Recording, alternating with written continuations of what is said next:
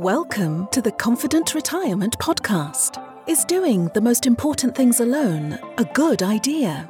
How comfy are you with your choices when it comes to life's biggest decisions? What is real peace of mind with financial confidence, and how can you get it? Chris Fleming and Mark Peachy are the founders of LPF Advisors in Sarasota, Florida. On the show, they bring together the best and brightest minds to share with you how to have a more confident financial picture. They empower listeners with simple, common sense and financial wisdom. And now, here are your hosts from LPF Advisors. I want to welcome everybody to the Confident Retirement Podcast, brought to you by LPF Advisors. I'm your host, Chris Fleming, and today I'm happy to bring Charles Lamar to the program. His Chicago-based law firm helps individuals and families prepare estate and tax plans pursuant to their objectives with the company's signature value-based approach. Driven by a passion for faith, family, and friends, he's involved with the Charitable Estate Planning Institute and the Chicago High School for the Arts. Charlie, thanks for being here and welcome to the show. Thank you. Thanks for inviting me. It's my pleasure to be here with you. Thank you. Good. We're going to have fun. So take me what led you to opening up your own practice. What was kind of the motivation and vision for that? Sure. Well, I'm a perfect example of John Lennon's line that life is what happens to you while you're making other plans. Okay. So I started out as a lawyer and then felt I was a small firm, father, son, and me, and felt that the resources were limited. And people would come to me and ask me, so I'm thinking of becoming a lawyer, what should I major in? And I said, well, if I had to do it over again, I'd major in accounting. And so my wife was familiar with this, and she says, if you really believe that, you're not that old. Why don't you go back to school and get an accounting degree? So I went back, and my focus then started to change from the general practice of law to taxes and estate planning. And about that time, I got an opportunity to join a small bank, and they said, you need a little more beefing up on your estate planning, but we like the fact that you've got a general experience. And so I went to this bank and started to change a little more on estate planning. And then I had a friend who was the head of development at a not-for-profit, called me about setting up a program for planned giving at Lurie Children's, now Lurie Children's. And I remember telling my wife when I met with him for the first time about this position, I said, I hope he doesn't ask me because I'm really happy where I'm at. Well, the first place he takes me to is the neonatal intensive care unit. And by the time he was done with me, I was afraid he wouldn't ask me. So then that started me on a track of planned giving. And then I felt I was becoming too much of a fundraiser, wasn't using my legal skills, and there was a bank in Chicago that at the time was looking for, as he said, I'm looking for an attorney who has trust and planned giving experience. And as I told my wife, he's got to take me. There aren't that many people like that out there. And now, of course, there are many more. So I was at the bank for 18 years, and then when it became time to retire, I didn't want to retire. And so I decided, I'll start my own practice. And fortunately for me, the bank needed someone to do some legal work. And so that was my first client. Okay. And then I was introduced to Eddie Thompson and Thompson Associates in charitable estate planning. And it was a great match because I always felt that I tried to lead with values. And the estate plan was representative of your values. And so I've been with Thompson Associates as an independent rep in addition to my private law practice. And I like to think that the two complement one another because I can bring my experience in private practice to my Thompson clients, and I can bring my Thompson experience with my private practice. Okay. So how do you go about discovering the values of the clients that you work with? What's the process you use, or how do you do that? You talk to them. It's conversations. It's opening up. What are you interested in? What gives your life meaning? I always remember there was a gentleman by the name of Rushword Kidder And when I was at the bank, he was the executive director of the Institute on Global Ethics. And he said, not for profit level. He said, there's a descending, it's an inverted pyramid, and there is a descending order of consensus. And he said, so even if before you agree on your goals, you want to agree on values. He says, and then you have values, you have goals, plans, and then tactics. He said, so as you disagree on plans and tactics, you come back to your goals. If you disagree on goals, you come back to values. And I don't intend to upset anybody's political sensitivities, but his example was Ronald Reagan. He said Ronald Reagan was the so-called Teflon president. And he said, why was that? He said, he had you on values. It's morning again in America.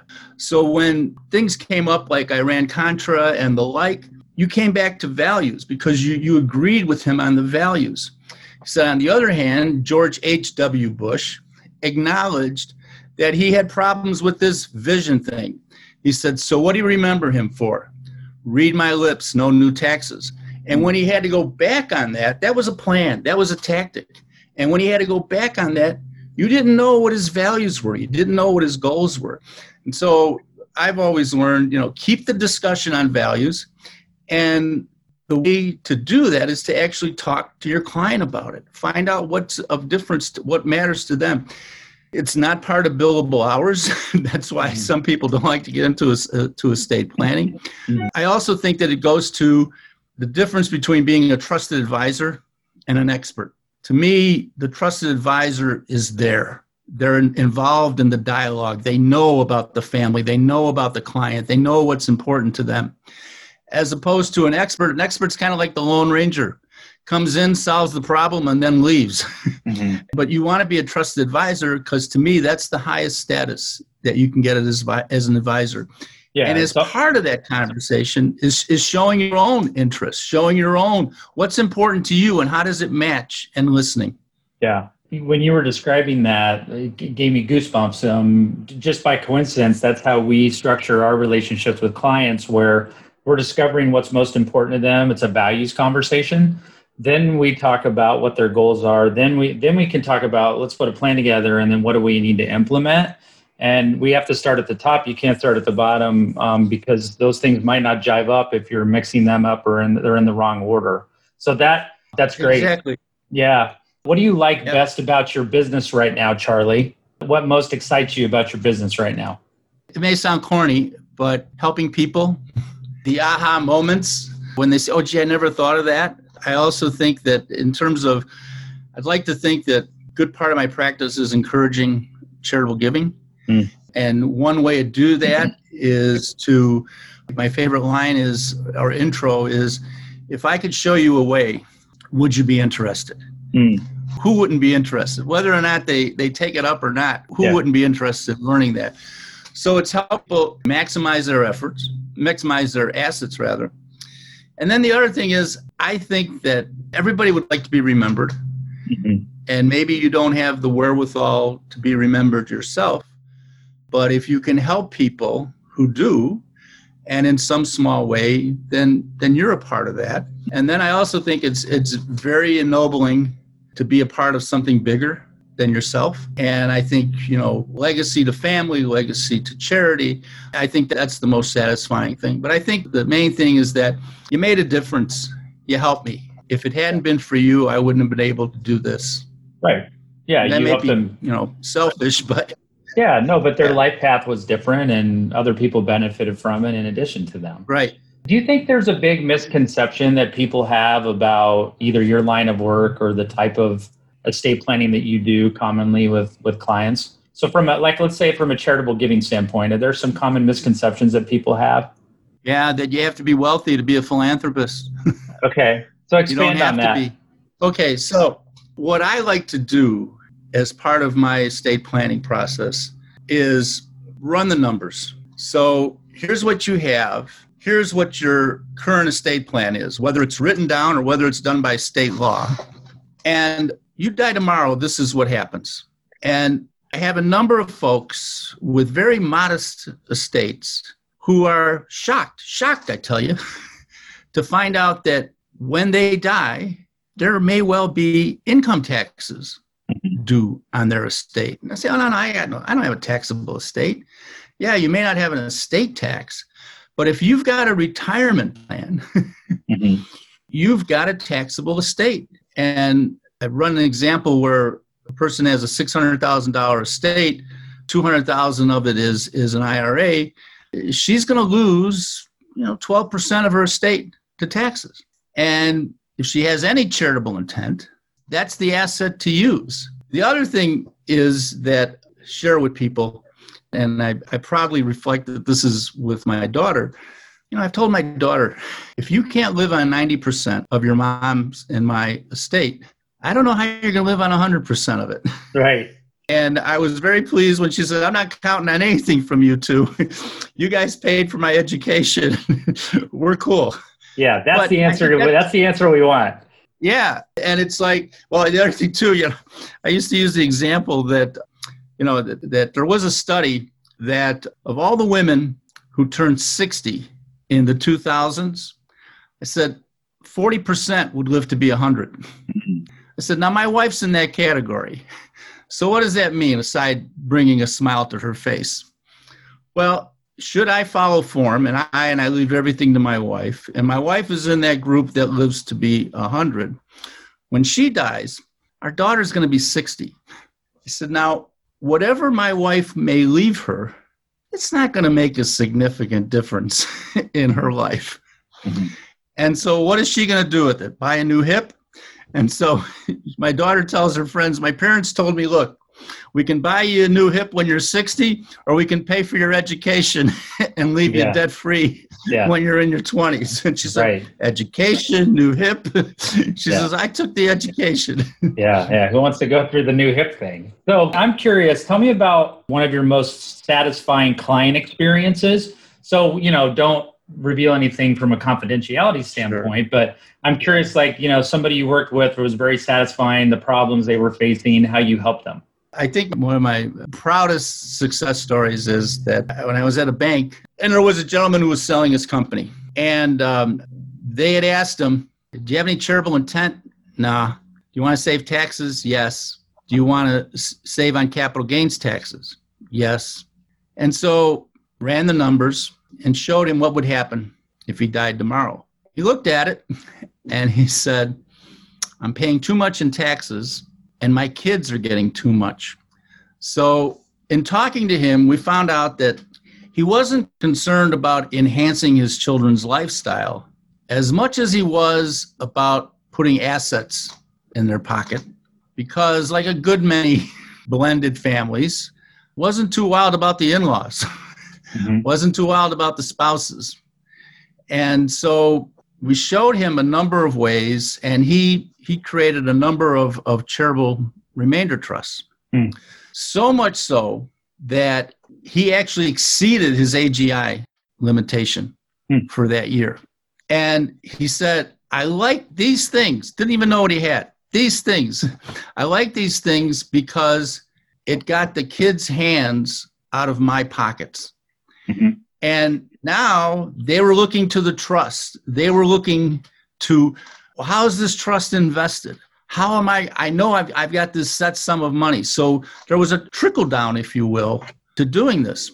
A couple of years later, we're talking, and he says to me, I think I want to do 3 more of these things again. I want to do 3 more of these things for my godchildren.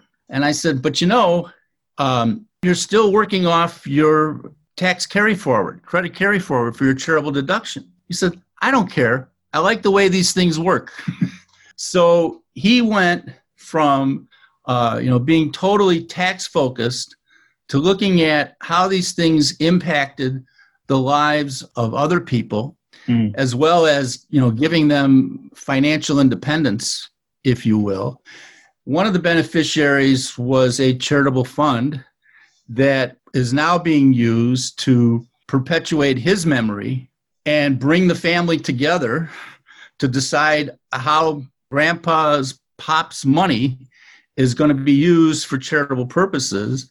And it gave them, broadened their horizons, if you will, to realize that they're in a narrow world. They've been very fortunate in terms of what their family was able to provide for them. There's a lot of more families out there that aren't, and it broadened their focus. And so that's one of the stories that I'm proudest of in terms of giving back to the community. That's great, Charlie. No, that's leaving that legacy. That's fantastic. Yeah. So I'm curious, you have a lot of life experience. I'm curious to learn about maybe your first memory or experience with money, you personally. Yeah. My first experience with money. So I didn't get an allowance, but I would get $1 a day for lunch. And I quickly learned that if I spent less on lunch, I had my own spending money. And my family my dad had to borrow a car to drive me down to Champaign for college because he was afraid our car wouldn't make it. So that kind of taught me about, budgeting, limited income, taking it. To this day, it's a shock that I never forget being a lawyer, first paycheck, and passing a storefront, and there was a tie I liked. And for the first time in my life, I could go into that store and buy a tie and not worry about how much did it cost. Now ties much back then weren't as expensive. But those are remembering that A, it was limited and it was a finite resource. Yes. And B, I had to count on myself to get it done. Great. So in your practice then, have you seen either the positive or the negative effects of wealth when you're dealing with families going through life events like a death or something like that? And what do you feel like you can do or what can be done to kind of prevent frustration or fighting or bad feelings when it comes to those things? Talk, I think share. I think that, I tell this story that ask your clients to who do you attribute your success? And 9 times out of 10, they'll say their parents. And it wasn't because the parents passed on any great wealth to them, because usually they're far wealthier than their parents. It wasn't because their parents passed on any particular business acumen to them, because in a lot of instances, they're doing stuff that their parents couldn't even envision their kids would be doing. But what it comes back to is that their parents passed on values, a framework upon which to live by. And so these folks demonstrate to you that it's okay to pass on values without wealth. I worked in a trust department for 18 years. We saw evidence every day about what a disaster it was to pass on wealth without values. And I found that philanthropy is one way to pass on wealth and values. But the other thing too is talking to the children, letting them know.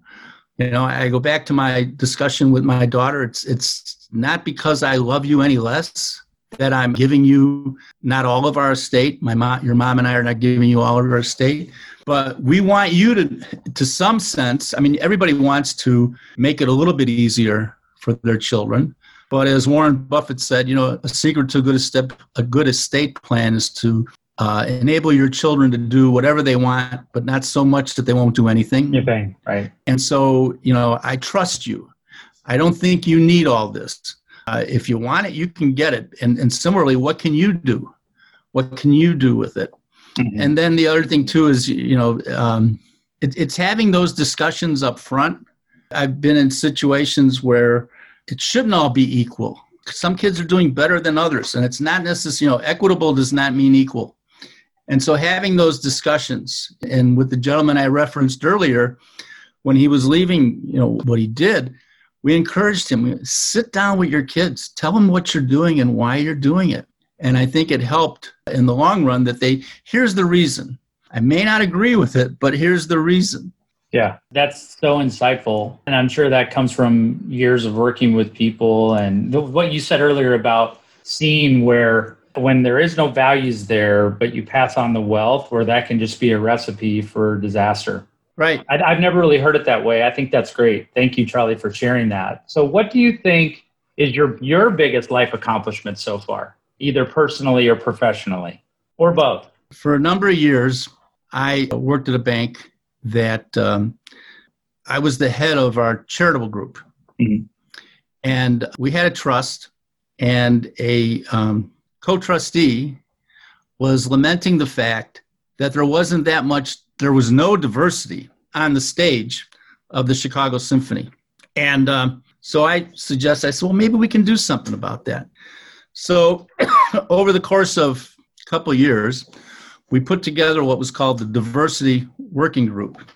And this was comprised of the various art schools in Chicago. And the goal was, what can we do to address and encourage diversity at the arts organizations of Chicago?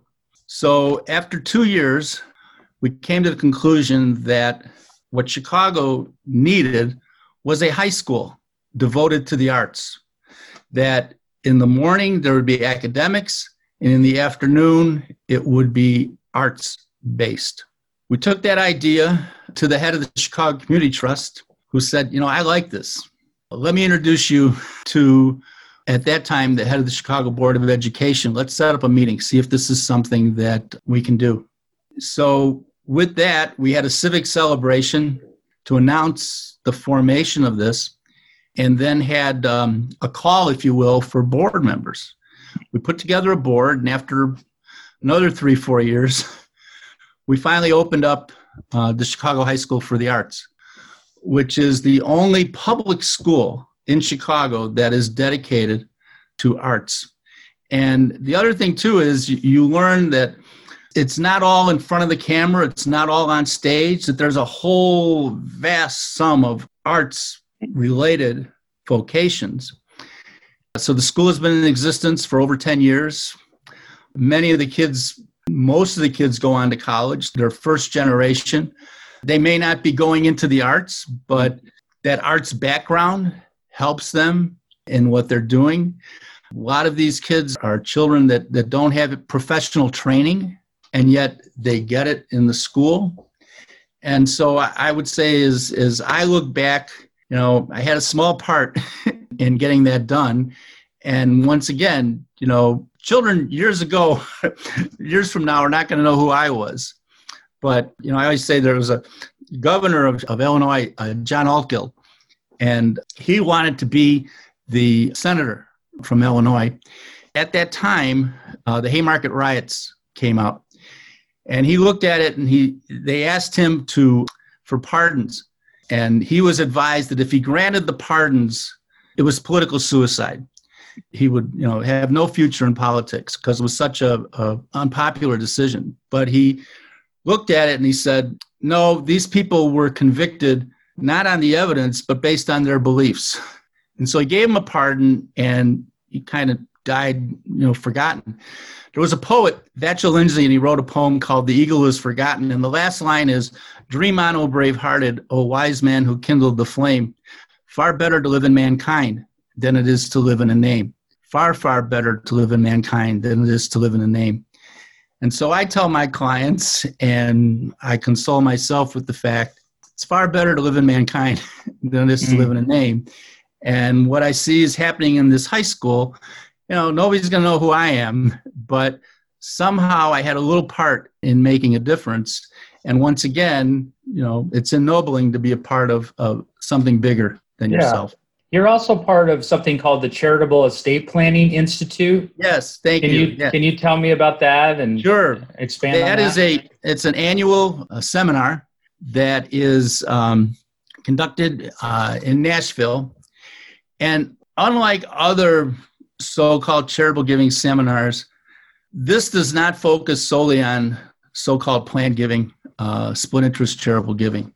This is a real deep dive into how does charitable giving fit within the overall estate plan. So we'll talk about the nerdy subjects, if you will, the overall estate structure, the overall income tax structure, as well as getting into a deep dive into the charitable giving arrangements. The other thing really like about it is that it's concentrated. So there's a lot of discussion, before, people going out for lunch, people going out for dinner, people going out for drinks. So a big feedback. And then there's also these folks then become a resource. So I think what is very satisfying is not just development officers that come to this conference, but it's other professional advisors, such as attorneys, such as accountants. And it's a coming together of the various estate planning professions. And I can't help but think, we started out, I think there were 15 people at the first one, and now it's well over 100. And before the pandemic, we actually had to close off attendance. So we caught a nerve, if you will.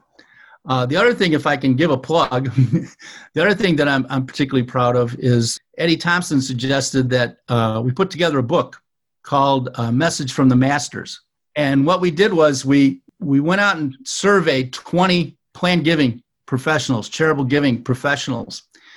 And we asked them to give their 3 favorite stories of how a charitable gift made a difference in their life as well as, life of others. And what I'm particularly proud of is that all proceeds from the book go to fund scholarships. Okay. For new planned giving officers to attend a planned giving seminar of their choice.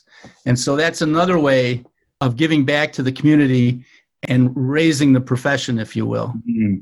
So going forward, what do you think is your biggest opportunity in your practice, your biggest opportunity in your business right now? Well, our death is an appointment we all must keep. And I used to have a board member who said, I never saw a hearse with a luggage rack.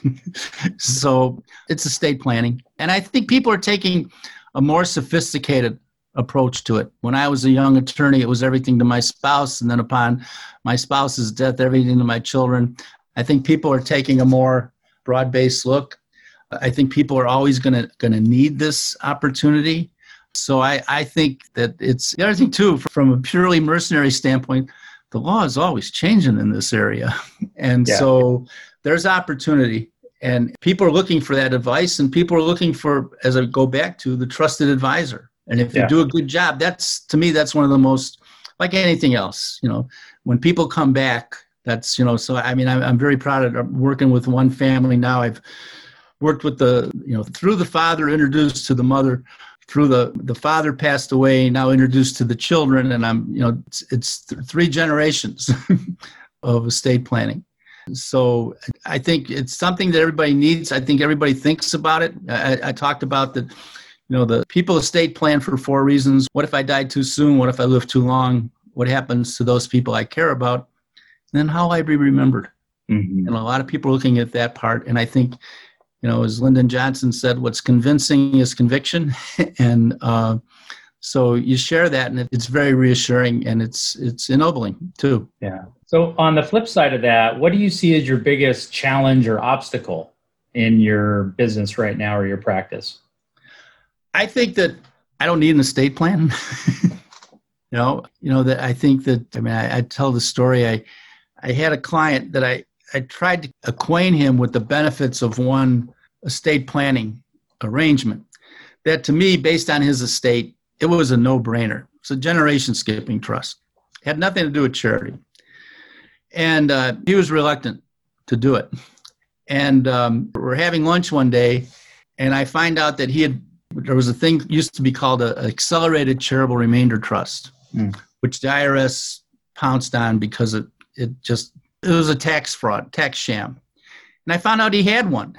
And I thought, you're so conservative. You have this.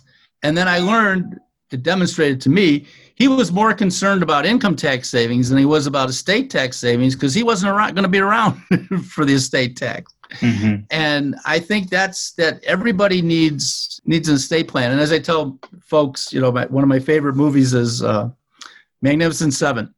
In the original one, there's a line where the townspeople come to Yul Brynner and they say, our village is poor, but we intend to pay you for your work. And so they put on the bed the dollars and jewelry and the trinkets. And they said, it isn't much, but it's everything. And Yul Brynner says, I've been offered great sums of money for my work, but I've never been offered everything. And that's what I would like to convey to clients. Whatever it is, it's everything that you have. It's the sum total of what you've worked for. And do you just want to let it dissipate? Wouldn't you want to have some purpose and have some, and the other thing too is, talk to about that. One of the things I go through, imagine you had a large sum of money that you couldn't spend on yourself. Who would you give it to? When would you give it to them? What would you say when you gave it to them? How would you give it to them? And then I tell them, I said, that's what's going to happen when you die. There's going to be a large sum of money that you can't spend on yourself. You're going to have to give it to somebody. I'll bet you spent more time in the previous 5 minutes thinking about how it would get to those folks than is reflected in your estate plan. Wouldn't it be so much nicer for everybody to talk about, this is what I hope you would do with it? Or just, thanks. That's why I'm giving it to you. It broadens your perspective and say that I don't have to, maybe my family doesn't need that much. There's other things that I can do. Maybe there's a teacher who was instrumental in my life, and I'd like to somehow honor the memory of that teacher, or, a mentor or something, that it's honoring other people as well. And I think that's the biggest frustration. I don't need an estate plan. Yeah. So Charlie, you've shared a lot with us today, and I really appreciate your candor and honesty and opening up. If people wanted to learn more about you or contact you, how would they do that? Well, one of two ways. Contact me by email, cslamar@charleslamar.com. Contact me through Thompson & Associates. They have a website, and always happy to talk. Thank you. Yeah. Thank you for sharing today. Charlie, I want to thank you for being with us here. Thank you. Yeah, you've been an insightful guest, and it's been a true pleasure to interview you. Thank you. And I want to thank all of our listeners for tuning in to the Confident Retirement Podcast, brought to you by LPF Advisors, where we're raising the retirement confidence of everyday people to another level, one show at a time. Thanks for tuning in, and we will see you next week. You've been listening to the Confident Retirement Podcast with Chris and Mark from LPF Advisors. For more information on them and retiring confidently, please visit lpfadvisors.com. If your ears are pleased and your mind is now at ease, do share the program with your friends and subscribe wherever podcasts are found.